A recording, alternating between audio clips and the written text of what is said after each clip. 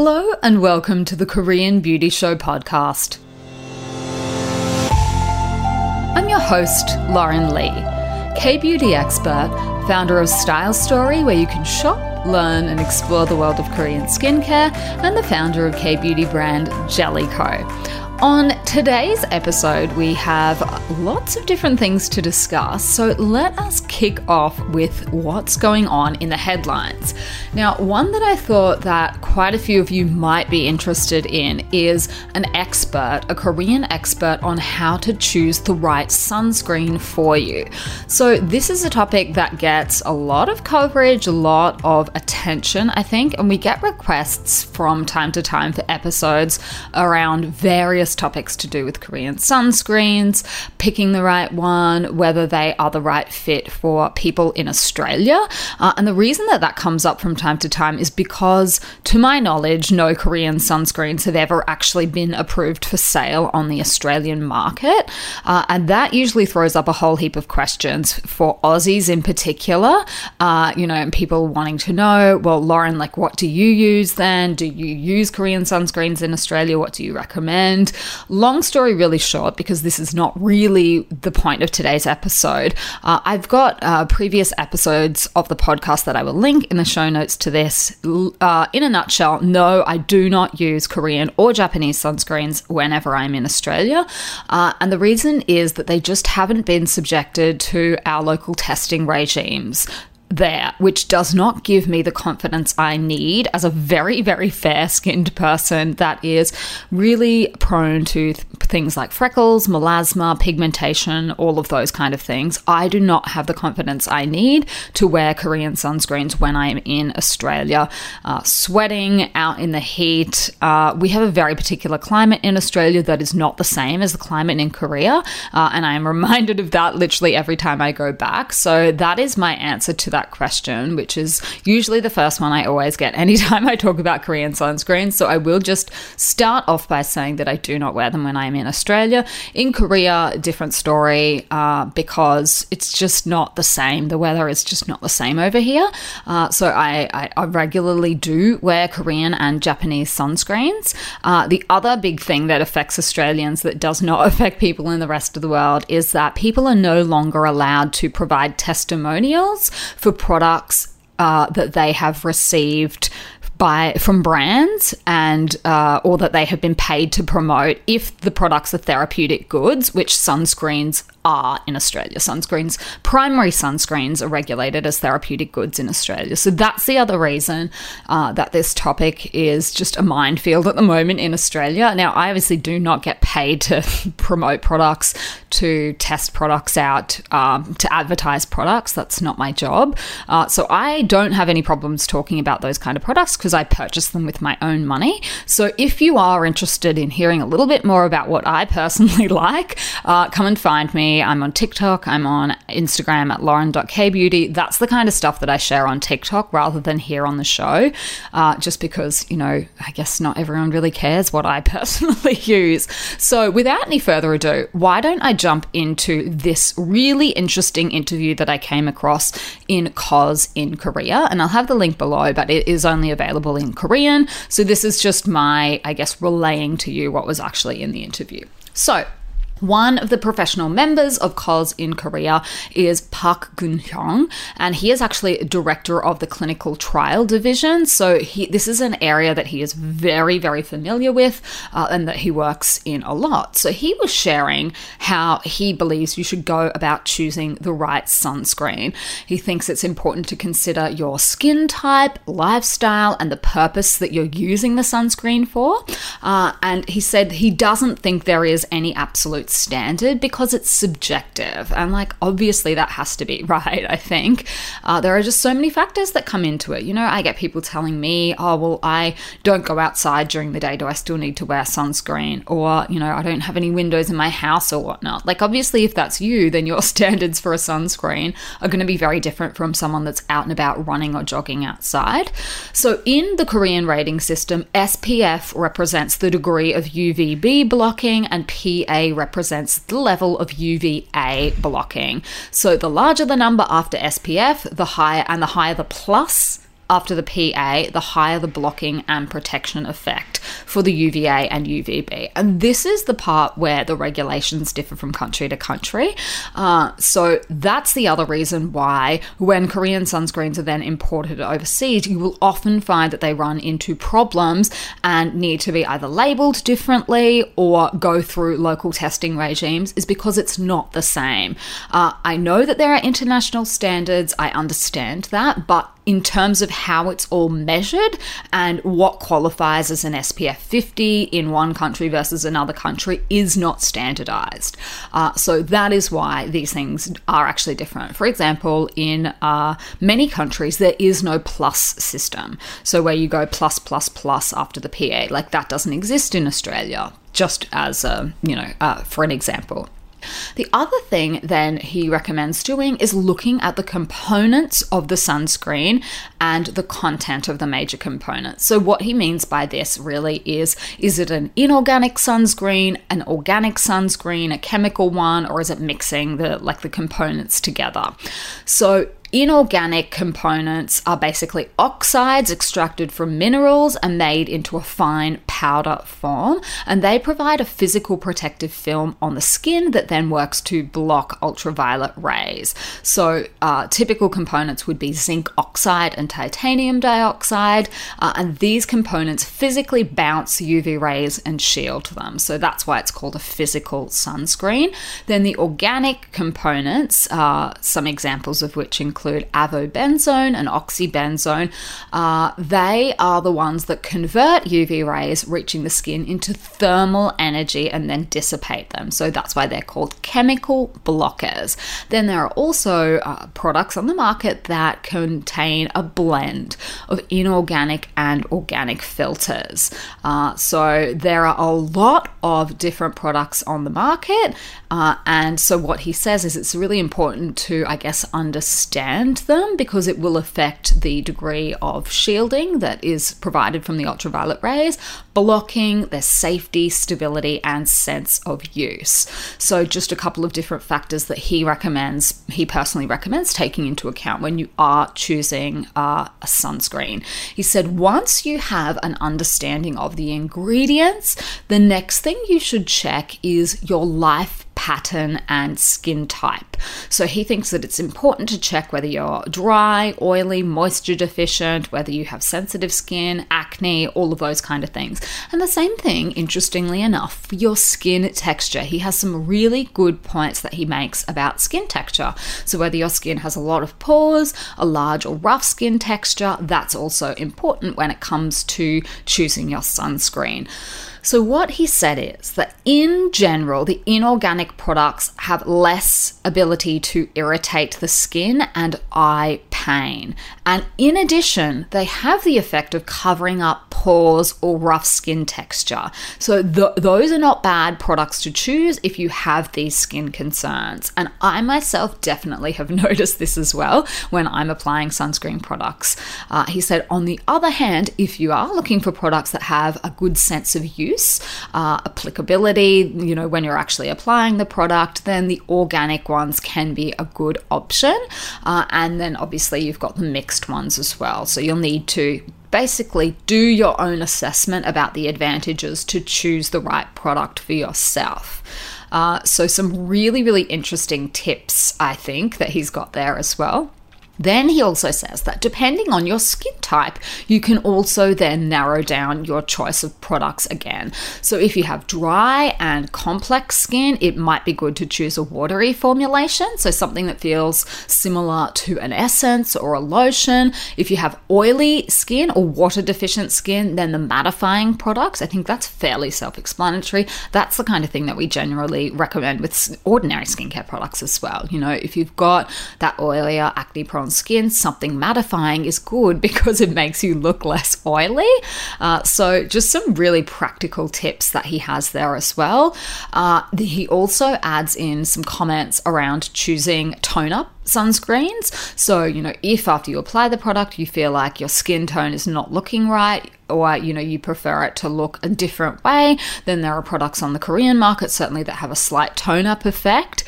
These can be a little bit dicey. I have some tone-up sunscreens that I actually really like, and then others that look really chalky and wash me out. So that is definitely, if you're playing around in the tone-up end of the market, it is a bit of a process of trial and error, and you'll probably have to kiss a few frogs before you find your prince, from my experience. And that's my experience as someone that has literally the most white skin ever. Some of them just make me look chalky and like almost dead, and then other products give me like a nice glow, the tone up ones. So there's no hard and fast rule with those ones either. So the other thing is, you really need to consider how you are actually going to be using the sunscreen during the day. Are you going to be outdoors? Are you going to be sweating? Are you going to be, reapplying every 2 to 3 hours if you are? And then how are you going to go about doing that? He said in the case of the organic sunscreen products, he doesn't recommend using puffs to top up. And that's because the active ingredients may be absorbed into the puff, and the quantities then may not go onto your actual skin. So that is a really, really interesting piece of advice that he has there, because a lot of people really do like applying. So he also recommends a brush as a potential option for reapplying some types of sunscreens as well, rather than a puff. So a lot of different things to take into account when you are choosing a sunscreen for you, because there are obviously lots of different types of active ingredients. Then, depending on how you're going to be using it, how you're going to be reapplying it, all of those things go into it as well. Waterproofing, sweat proofing, all of that. And I was really happy to hear that he said, finally, getting rid of your sunscreen or erasing it is just as important as putting it on. So I couldn't agree more with that. That is one of the reasons that I love the double cleanse method for getting rid of makeup and sunscreen at night, because I can actually see the sunscreen running out into the water. So definitely taking off your sunscreen properly and making sure that there is nothing left on your face is very, very important, just because of the way that it functions in the first place and how heavy it can be on the skin. So look, I thought that was a really interesting interview that Cos in Korea published with Park Kun-hyung. So go and check that out if you are able to read it in Korean. There was a lot more in there, but I just thought I'd pick out some of the parts that might be the most interesting, I guess, to the biggest majority of our listeners. But he had some very, very good tips in there, and this is obviously an area that he is very familiar with. So a really interesting article in the news this week. Now, what I wanted to do in our regular segment where we discuss the question of the week, today I wanted to actually do something that I'm going to call discussion of the week. And that is because if you have listened to the last couple of episodes of the show that I published, you may recall that a few weeks ago I mentioned in one of the segments the issue of representation of females in K-beauty companies still being a problem, by and large for the industry. And I was challenged on that, and someone said, no, that's not right. There are actually plenty of women working in the Korean beauty industry. There are plenty of female founders. So, you're wrong, basically, is what you were saying. And even if women don't own the company, they're still marketing managers. So, you're wrong. It's basically what you said in no uncertain terms. And I just wanted to have a discussion about this, because I just don't think that it is that simple. So my personal feelings aside, I think it might actually help to take a look at some of the statistics. So The Economist published a report last year, as they have done for, I believe, the last 10 years or more than 10 years. And what they said was that South Korea remains at the very bottom of the glass ceiling index that measures the role and influence of women in the workforce. So what they said is that South Korea's score hovered around 20 out of 100, which ranks it the lowest among the 29 OECD member nations, which is really not great. And this is the 10th year in a row that Korea has ranked dead last on the list since The Economist began compiling the index in 2013. So, no guesses, I guess, as to who topped the list. It was the Nordic countries, but they pointed out that domestic labor is seriously imbalanced in Asia, and South Korea and Japan are two of the countries where it's the worst, and women perform 5 times as much housework as men. So look, this was on an industry-wide level, or rather country-wide level, not specifically related to the Korean beauty industry, but I think it highlights my point, is that this is not a country where women are in control by any measure of anything. They are definitely relegated to second-class citizens, and this has a flow-on effect. This has an impact on the Korean beauty industry. I will stand by that.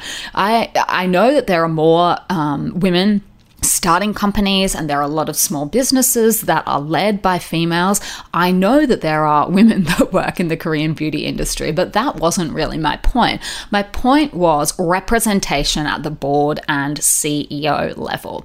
Now, even the Korea Times published an article where it says that companies that do have female representation on the board in Korea, it appears that they have included a female member purely because it is mandatory and not because they feel it is truly necessary. And I think that you only need to take a look at the statistics to see that that must be right. This is just something that is repeated again and again at multiple different companies, not only in the Korean beauty industry, but obviously it is one of the industries within a country that is dominated completely by men. To illustrate my point, in 2021, Amore Pacific had 8,117 female workers, which accounted for 74.8% of its total workforce. So that sounds very, very promising, 74.8%. But guess how many board members they had who were female in that same year? 23.9. Like, what is wrong then that you have a majority of female workforce, but they represent a minority on your board?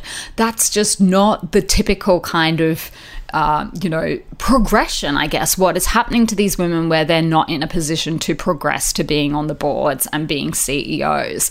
I think that's one very stark example.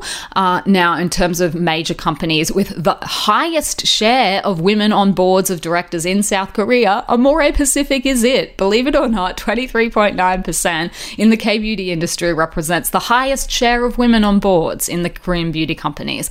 The next highest is LG Household and Healthcare, and they have a whopping 18.8%, or rather they did in 2021. So again, this just illustrates my point, is that women aren't in decision-making roles. Clearly there is a glass ceiling that is preventing the people who are working in the companies from getting to the top. And in my opinion, that's an issue.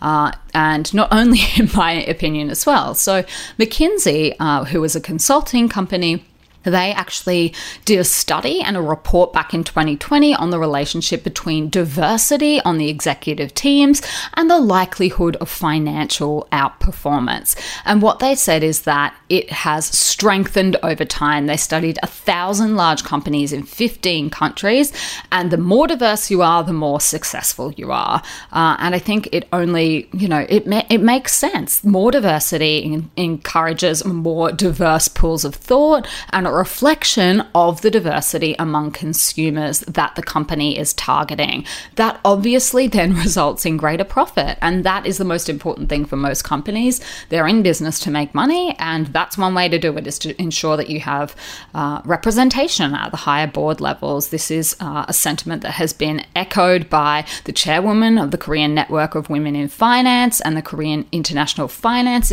Institute. So, I mean, look, it's not just me saying this, but I think my point was not that there aren't women in the industry, but that it is an issue that there aren't more women at the top of the companies making the decisions. And I stand by that. I don't think it is a counter argument necessarily to say that there are female CEOs of small businesses when the companies that really have the power to change things on a really big and impactful level are all still run by men. I think it's a problem. I think it needs to change. I unfortunately don't see it changing as quickly as I think it should. I don't think companies in Korea think that it's a problem that the companies are all run by men. I think that that is the unfortunate reality. Living here for as long as I have and having seen sort of the attitude towards women and work and, power and decision making, it's just not a priority for many people in the country, and that's a real shame. And the statistics bear that out. So, look, I just thought that that might be an interesting discussion to have, because I think it is something that it would be really interesting to see the impact it had on the industry if there were more females and more female representation at the top of a lot of these companies. Even the beauty standards, the Korean beauty standards that get a lot of airtime on the social media platforms, who knows whether this might be changed, whether it might have an impact if there were more women on the boards and at the CEO level of the bigger companies. The fact that women act as the marketing manager, that doesn't convince me that that's enough. And I'll tell you why I think that. Having worked so closely with so many different Korean companies and clients and whatnot over the years, both as a lawyer and then as a business owner running my own business here, it doesn't really matter, because what matters is what the person above you thinks. Korea is one of the most hierarchical societies in the world, and certainly the most hierarchical society that I have ever lived in.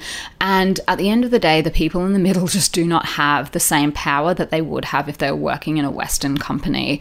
In a Western companies, a lot of Western companies, there's a much more open dialogue between people at various levels throughout the company, and that's just not the case here. So there's so many examples I can give you of completely top-down structures where the most important thing is what the person who owns the company thinks, and so the fact that you're a random marketing manager somewhere in the middle, I just don't think that's the same thing as being on the board, particularly when it's a country like Korea that is so hierarchical. So while I think it's really encouraging that there are more female founders and that there are more women working in the industry, I think until we start seeing that representation at the really big companies on a much bigger level than 23.9% or 18.8%, I think it's going to remain something that needs to change. I don't think that that's acceptable in this day and age to have that few representation on the boards. That's my personal opinion. Look, I'm going to get off my soapbox now, but that is, I just wanted to bring that up as an issue, because I honestly do think it is an issue. All right, why don't we move on to something a little bit lighter and take a look at some of the new K-beauty releases. Now, I do have some that I think that a few people will be excited about. First up is the Mixsoon Bean Essence that you will now be able to find on stylestory.com.au. This is a product that's getting a lot of rave reviews in Korea, and a lot of people overseas are talking about it because they are billing it as a vegan or snail-free alternative to the COSRX snail mucin essence. It's got a very similar texture, that stringy, almost snail-like texture, obviously minus the snail, and it offers many of the same benefits as well. So it can brighten up the appearance of dull-looking skin, promote a healthier barrier, boost your skin's elasticity, and they say that it quickly absorbs without any stickiness. I think, honestly, that claim would be a little bit dependent on the skin in general and the other products that you apply around it.